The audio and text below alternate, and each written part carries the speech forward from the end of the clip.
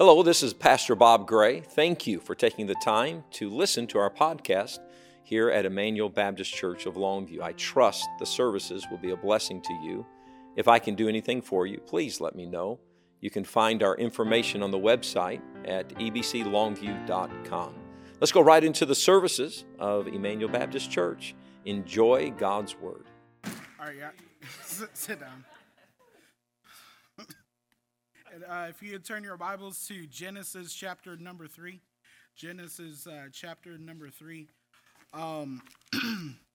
So I just started on deputation, so there's a lot of first for me. This is my first missions conference as a missionary, and thank you, and a first time preaching in chapel as a missionary. So I'm just a little bit nervous. So if you just please pray for me. Somebody's phone is up here. Is that okay? Sorry about that. Anyway, Genesis chapter number 3. We'll start reading in verse number 1. Genesis chapter number 3 and verse number 1, it says, "Now the serpent was more subtle than any beast of the field which the Lord God had made. And he said unto the woman, Yea, hath God said, Ye shall not eat of every tree of the garden. And the woman said unto the serpent, We may eat of the fruit of the trees of the garden, but the fruit of the tree which is in the midst of the garden, God has said, Ye shall not eat of it, neither shall ye touch it, lest ye die. And the serpent said unto the woman, Ye shall not surely die, for God doth know that in the day ye eat thereof, then your eyes shall be opened, and ye shall be as gods, knowing good and evil.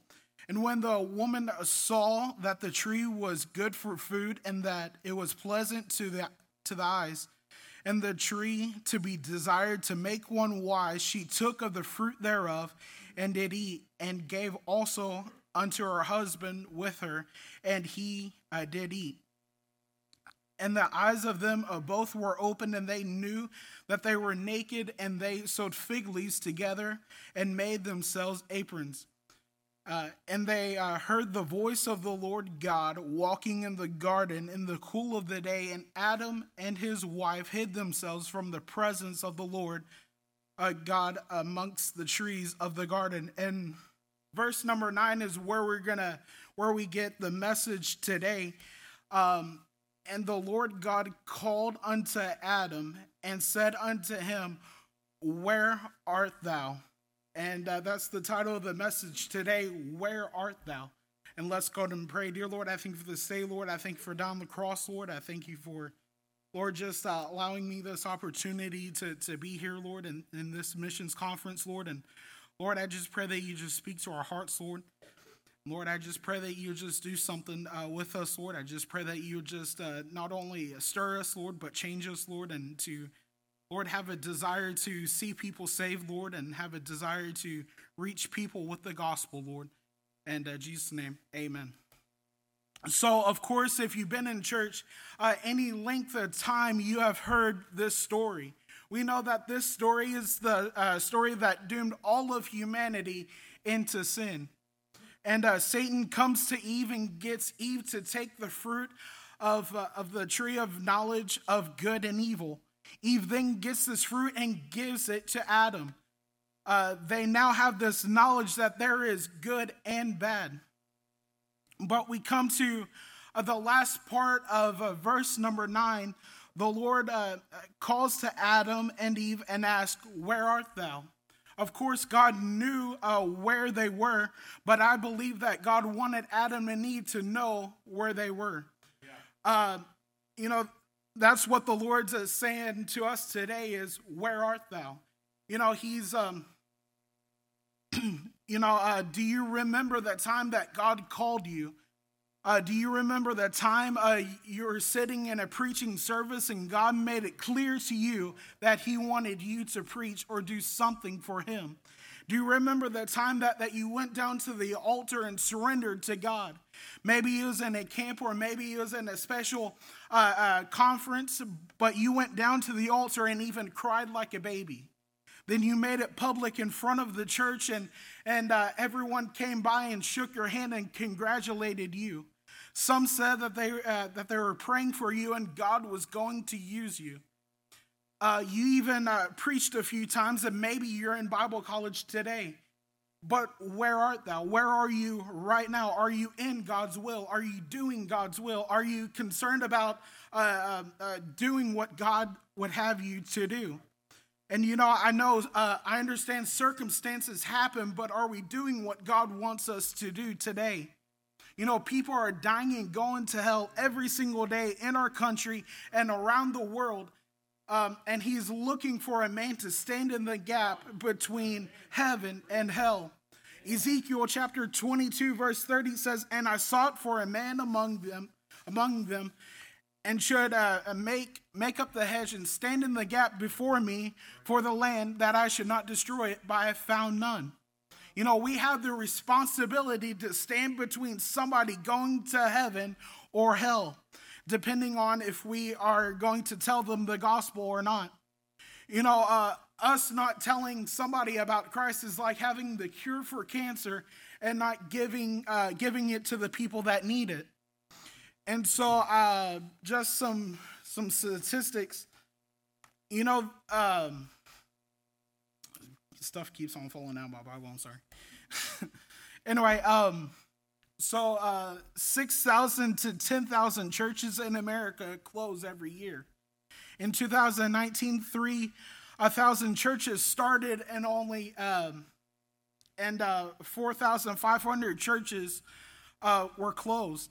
We are having more churches closing than starting. Where are the men that desire to do a work for God?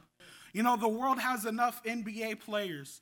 The world has enough NFL players, but what we're lacking is men of God that want to do what God has for them. And we're lacking men of God that are willing to stand in that gap. We're lacking men of God that would just say, "Hey, wherever you want me to go, I'll go, and whatever you want me to do, I'll do." And we need men and women that just simply want to do what God wants them to do. And so there are just a few things that we do, or Satan gets us to do, in not doing what God's will is for us. And the first thing that we do, or Satan gets us to do, is we question what God has said.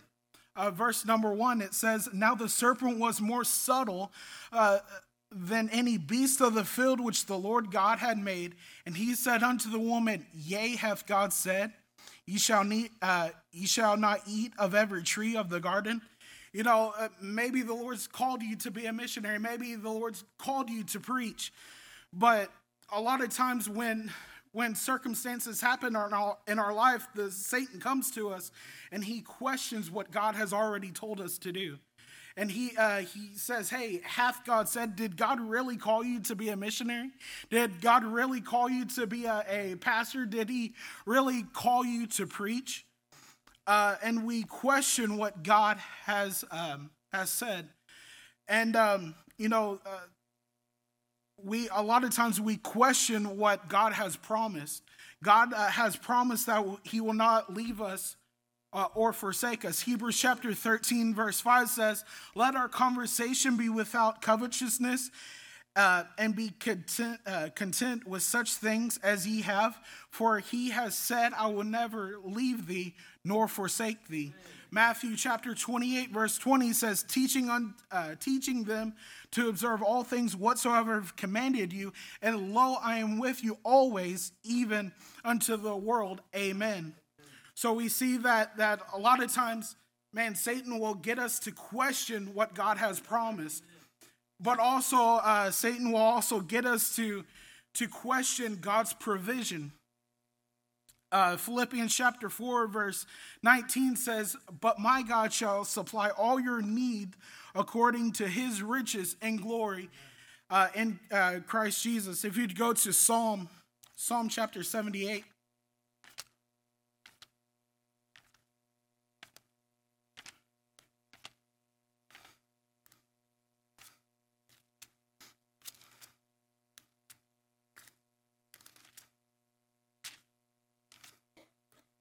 Psalm chapter 78 and verses 21 and 22. It says, "Therefore the Lord heard this and was wroth. So a fire was kindled against Jacob, and anger also came up against Israel, because they believed not in God and trusted not in his salvation." So we see that in Psalm 78, the writer is recounting when Israel was going through the wilderness and how they complained on how bad that they had it. And we see that every time that Israel had a need, God performed a miracle and provided for them. Do you know that God wants to do great things in your life? But a lot of times we complain about situations, and we complain about, and we worry about, hey, is God really going to take care of us? And every time that Israel had a complaint, every time they needed bread, they got bread. Every time that they got water, they got water. And God always provided for them. And we need to realize that God will always provide for us. And you don't need complain and worry about if God is going to provide for us. Psalm chapter 78 verse 41 says, "Yea, they turned back and tempted God and limited the Holy One of Israel." So they're in their unbelief, in their wondering if God was going to take care of them, they limited God. Hey, God wanted to do greater things that he already did, but they limited God because of their unbelief. The second thing that that Satan gets us to do in not doing what God wants us to do or what we do, and not doing what God wants us to do, is we only care about what we want to do. In verse, if you'd go back to Genesis chapter 3. Genesis chapter 3 and verse 6, it says, "And when the woman saw that the tree was good for food, and that it was pleasant to the eyes, and a tree to be desired to make one wise, she took of the fruit thereof, and did eat, and gave also unto her husband with her, and he did eat." So we see that Satan, tempted Eve and said, "Man, this fruit looks great. Hey, you don't have to do what God said. You don't have to, or you can take that fruit. It's not going to do anything." But he tempted her, and that's what Satan does to us, and he gets us to have this mindset of, hey, I'm going to do what I want to do, and I'm not going to care what God wants us to do. And a lot of times we make plans for our life without asking God what he wants. Have you ever asked God what he wants from you? God, does know. He does know what is best for us. After all, he created us. Jeremiah chapter 29 verse 11 says, "For I know the thoughts that I think toward you, saith the Lord, thoughts of peace and not of evil, to give you an expected end." God wants to bless you, and he will if you consider what he wants for you to do.